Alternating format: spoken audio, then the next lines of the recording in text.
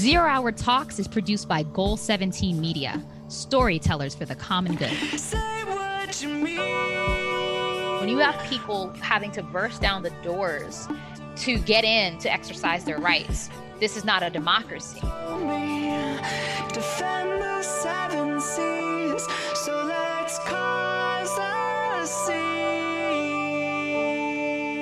Hey everyone, it's Kayla again from Zero Hour Talks. I'm the Director of Operations. I still live in North Carolina, and today we're going to be talking about Vote for Our Future. It's a campaign that Zero Hour and National Children's Campaign is launching together.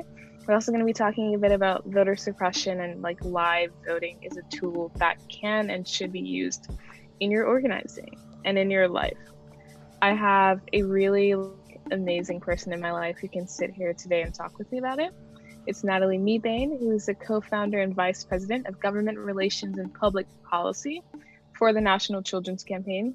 She's also a longtime adult mentor in Zero Hour and a personal mentor of mine. She's taught me a lot about policy and taking up space. So Natalie, how are you? And what does voting look like in Maryland? Well, thank you so much for having me here today, Kayla. I'm really happy to be on Zero Hour Talks. Really excited to be here with you. Today, I'm really glad that we are talking about voting. I think voting is something that, it's happening right now. There was a primary yesterday, primaries each day, each week. And over in Maryland, so I live in Maryland, Silver Spring, just outside of DC. I can actually say there's a lot of states and a lot of places that have problems in their voting.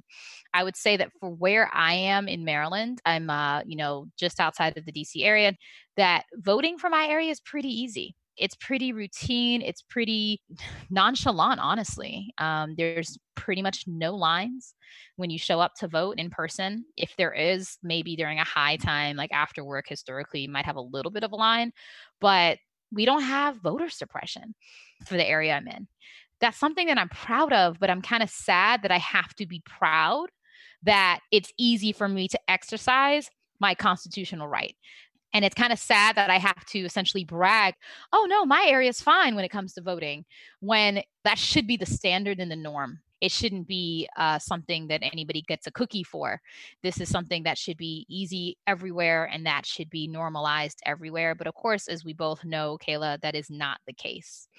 To share some of my experience with voting, so I live in Charlotte, North Carolina. And as some of you may know, North Carolina has been one of the most gerrymandered states in our country. So the states redraw maps every 10 years. Last year, North Carolina elected officials were told that we needed to redraw our maps because they were incredibly unfair. If we couldn't get our stuff together, the federal government would draw our maps for us. That might be what you need. Yeah, and so the maps we drew recently were approved by the court, and so now folks are still saying that it is very unfair, and rightfully so.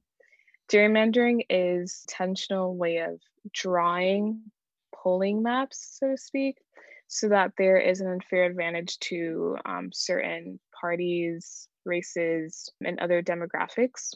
So that's something that has been plaguing North Carolina for a decade.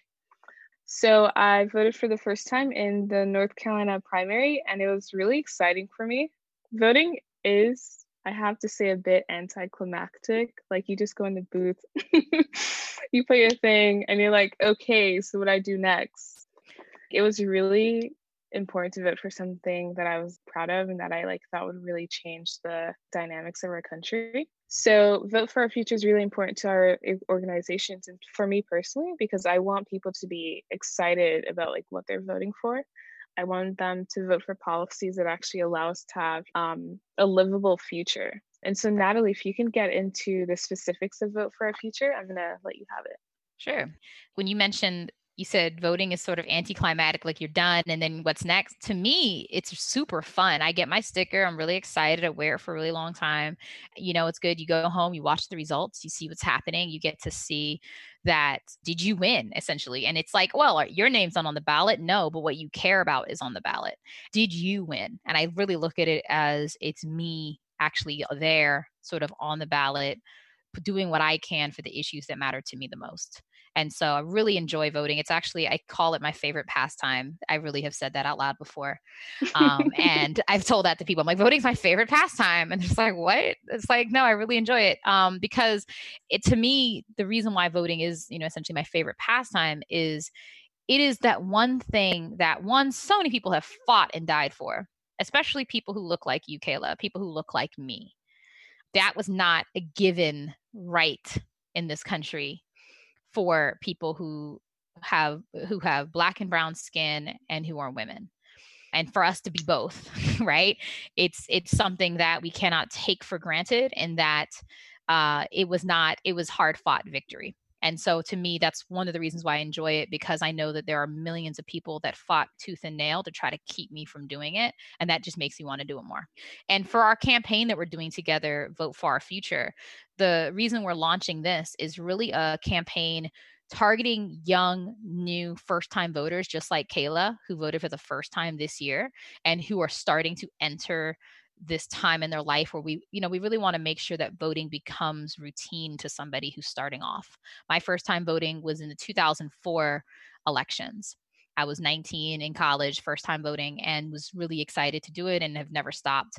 And for us, mobilizing young people to register to vote, first of all, and getting their friends and anyone else they know, family, strangers, to register, and then motivating them and educating them on the issues such as climate and all the other environmental policy issues that matter, so that they can pick people that are best aligned for what they want to fight for. I'm voting against concentration camps for immigrants. I'm voting against him deporting all students who are on visas, which is how my mom came to this country, and for college, for grad school, where she met my dad. And that's the story of how I exist. And I'm voting against people such as her, who were in that same place, suddenly being deported because Trump wants to deport anybody who's on a visa if they have online school, which MIT and Harvard just sued the government for that today. So think about the things that make you want to punch a wall and bring that energy. Yes, that was perfect. So Kayla, I talked a little bit about why the Vote for Our Future campaign is so important to me. What are some of the reasons that you are pushing for it, fighting for it, and building this campaign with National Children's Campaign and Zero Hour? I know that I'm in here for Black and brown folks. I know I'm in here for low-income folks who, historically have been pushed out of voting practices. And I hope that with Vote for Our Future that we're able to make voting more accessible for them so that they can take power in any way that they want to. I want us to vote for policies like the Breathe Act that was just launched by the Movement for Black Lives in order for us to actually implement helpful criminal justice policies. I want us to vote for the Green New Deal that'll actually help us have good jobs, a livable future, clean air, clean water. I want us to vote in the interest of immigrants, undocumented folks. And I want us to vote for us. I want us to vote for us. I think that we haven't been able to do that in a while just because all the mass practices of voter suppression that we'll talk about in a minute. And so with Vote for Our Future, I'm really hoping that we were able to digitally get to the ground because of COVID. I hope that we're able to kill it. I think that's really what I'm looking forward to. I just mentioned COVID. I'll just briefly talk about some things that we were hoping to do with this pre-COVID.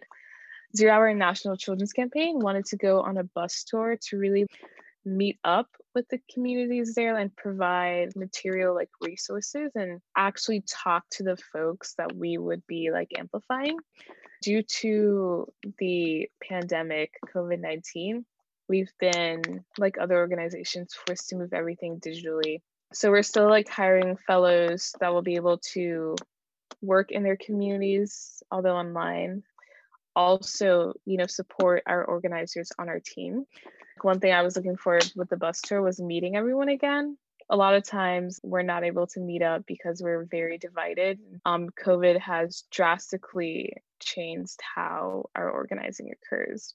And Natalie, what were you looking forward to unfortunately, of course, the bus tour had to be canceled, of course, for the pandemic. But as you mentioned, we are going online. So we are going to still have events in the same cities that we were going to be in before, like Pittsburgh, Philadelphia, Milwaukee, Detroit, Flint. We're still going to have events in those places to highlight the environmental issues in those communities, and also to help mobilize young people in those communities to register to vote and really push them to vote on the issues that matter most. So I am still looking forward to it, even though we have to do it digitally, which we will be launching our Vote for Our Future campaign on July 17th at 5 p.m. Eastern.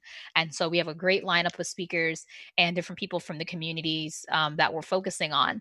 And I think for me, overall, it's not so much the excitement for the bus tour as it is to really see thousands of people mobilized to exercise their constitutional rights, even as the federal government, as we've seen, is trying to do, with President Trump, trying to do everything in their power to prevent people from voting, saying that voting by mail is corrupt and that it will lead to. Oh, they love to say that. Yeah, saying that it will lead to corruption, it will lead to fraud.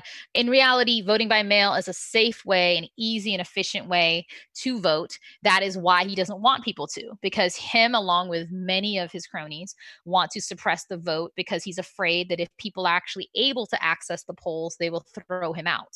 So that is the very obvious reason. Also, for the national, for the Postal Service right now is going bankrupt. And instead of helping the Postal Service stay open, he's trying to do whatever he can to let it close, which will make it even harder for people to access the polls. And we see this as a continued aspect of this country of voter suppression. I mean, if you saw what happened just recently in Georgia, they had their primaries, right? And they also same with Kentucky, and in Atlanta, which is the heavily Democratic area and very Black area.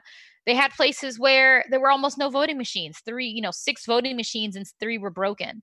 Long lines out the door of people because a lot of districts have actually closed some of the polling locations as a result of coronavirus to create smaller number, but that are supposed to be more properly essentially prepared to handle coronavirus. So having different features up, screens up to block people from interacting face to face with the poll workers, and just other procedures that are necessary in order to have a safe voting experience. Unfortunately, if you don't have enough vote by mail, then you have an influx of people with a smaller percentage of places to go.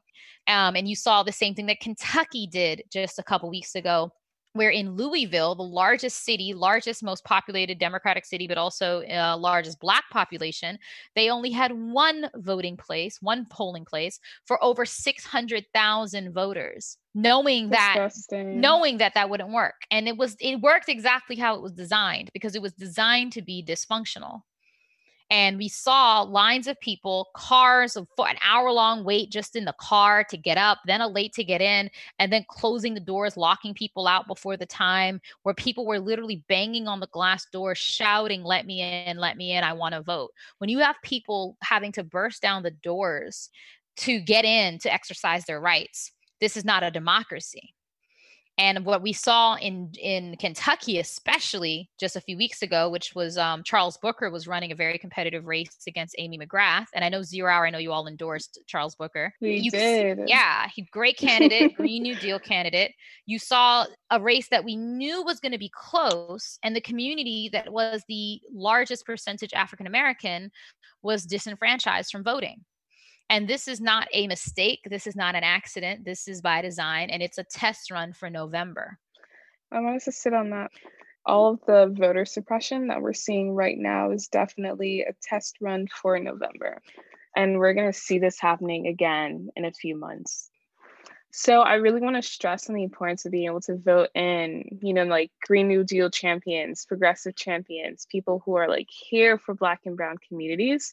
Because if we aren't able to get those folks into office, we won't be able to get legislation like the Breathe Act into our lives. And so we need those things. We have both been working closely with Movement for Black Lives, getting the environmental justice movement behind this. You know, Kayla, earlier you mentioned the Breathe Act, and I'm really happy you did. That is the new bill introduced just recently from the Movement for Black Lives in order to really address the systemic problems of policing in this country and all that goes with it. And one thing I'm really excited about from it is it also has parts related to environmental justice. I mean, there's so many parts of it that I'm excited about, but the fact that they've understood and made it so inclusive in that your quality of life comes from your environment, from your schools, from the policing around you. Everything is connected, and that we cannot look at this issue as of police violence in this country as a singular issue that doesn't affect anything else. But when I read bills like this and I get really excited about what we could do, I am reminded that we currently do not have the government to do it, that the government that is currently in office, our Congress and our president, are not going to move this legislation. And to me, that is very disappointing because we have the ability to create the country that we know we deserve. And the one thing that is consistently in the way is who's in office. Thank God it's an election year, because we actually have the ability in the next few months to change the makeup of our government. So when people say, what are we going to do about police violence, or what are we going to do about education, or what are we going to do about the environment? All of them have the same answer. The things that are preventing us from really fixing the problems that we all care about and that affect us every single day is always comes down to who is in office. And the only way that you can change who is in office is by voting. And so to me, that's why, as I mentioned earlier, voting is my favorite pastime, because I don't see it as something that I'm doing as a duty. I'm seeing it as something that I have to do in order to get the results that I need. And I need the Breathe Act to pass into law. I need many other laws to pass that affect me personally and affect my family and my friends and everyone I know and love. But that will not be possible unless we actually change who is currently in office. Exactly. And so we have organizations putting out legislation like the Breathe Act. We have a ton of legislation inspired by the Green New Deal that we want to be implemented and that are critical to our survival. And we have politicians who are in office right now who have a hand in making sure that these legislations don't get passed, because instead they're interested in maintaining the power they have. They want to make sure that they can maintain and legitimize white supremacy and police brutality and racism. They want to maintain these stuff. And until we get them out of office, we're going to be signed to our death sentence, because we have such little time to activate every sector of organizing. We want to make sure that we're both working to expand our capacity for change inside the system, and we also want to make sure that we're putting a ton of pressure outside the system so that they all work together and create a society that we can actually live in. And so that's why we are emphasizing the need to vote for our future, and also making sure that we are amplifying the work that organizers on the ground are doing. The Vote for Our Future campaign is more than just a event to mobilize climate-minded voters. It's really a partnership that I really am proud of, Kayla, between our organizations, between National Children's Campaign and Zero Hour. And I think one thing that we should at least let folks know that, National Children's Campaign, we're an intergenerational organization fighting for America's 74 million children. So that's our purpose. That's our mission. And we work together from all different age ranges with youth as well. And then, of course, partnering with Zero Hour for this campaign. And I think it's really important that people from all age groups work together. This is, as you guys always say, 0 hour. It's the 0 hour to act on climate. I mean, that's what it means, right? It's no time left. If we are to follow what the IPCC, the Intergovernmental Panel on Climate Change, has said, is that we have less than 10 years to drastically reduce our carbon emissions in this world, otherwise face irreversible civilization ending climate change. And I think that a lot of folks don't understand that literally is what we're fighting for. This isn't some figurative, imaginative, far off thing. There's no such thing as second place in this fight. You either win or you lose. And losing is losing everything. There's no consolation prize for this. The reason why it is so important for us to work together intergenerationally is because we do not have any choice. If we don't mobilize every man, woman, and child on this planet for the same purpose, which is to prevent the extinction of human civilization, then we are not going to have a chance. And I think that the reason why this partnership works really well is that we're able to really mobilize young people who have that energy and that idealism of seeing the world for what it could be rather than just of what it is. And I think that that's part of the problem sometimes with older people, is that it's easy to get downtrodden and sometimes a bit bitter when you are so used to seeing the world as it is. And it hurts. It's exhausting. And sometimes you really need young people with that fresh energy and that fresh insights to really keep you going and to kind of keep that fire going. So I really am happy for our partnership on it. Let's check in a little bit about the cities that we're going to be working in, Kayla. Yeah, so we are focusing on Michigan, Pennsylvania, and Wisconsin as our core, states of action. But a lot of our events will be accessible to everyone. 0 Hour has a really solid network in Michigan, and we're really excited about digging in. So we will be, closely working with local organizers in Michigan. Specifically, we're going to be working in Grand Rapids and Detroit. We'll be hiring fellows there. And so we're just going to be working closely with those folks in there. Yeah, National Children's Campaign, we're going to be taking the lead in Pennsylvania, and we're going to be hiring fellows. We already have one hired for Pittsburgh, and soon we'll have one for Philadelphia. Even though this is a digital campaign, as we mentioned, with the restrictions with coronavirus, we don't want to put any organizers or any communities at risk. So these all will be online digital events, digital town halls, but we can still register people because we're going to be using a online voter registration link. So you can share it with your family, your friends, you can tweet it, you can post it in your Instagram bio, wherever you want. And you can take 2 minutes, literally 2 minutes to fill out in order to register to vote. You can even check your current voter registration status. So if you're not quite sure, maybe you moved recently and you're like, you know what, am I still registered in that place? You can actually check your voter registration status. We're going to have our link posted soon before our launch on Friday, July 17th. So look out for that link and you can register immediately and also check your registration. We're going to have also events. I know we're going to probably do some as well in Flint and also in Milwaukee, Wisconsin. Milwaukee is where the Democratic National Committee, the convention, is taking place, which I believe is also going to be sort of a remote sort of setup. I'm not completely sure what the setup for the DNC convention is going to be. Actually, convention will be present in Milwaukee to let folks know that that's also a very important place for people to mobilize. I'm going to close this off right now. Natalie, what ways would you suggest people to plug in to Vote for Our Future and really dig into the work we're going to be doing?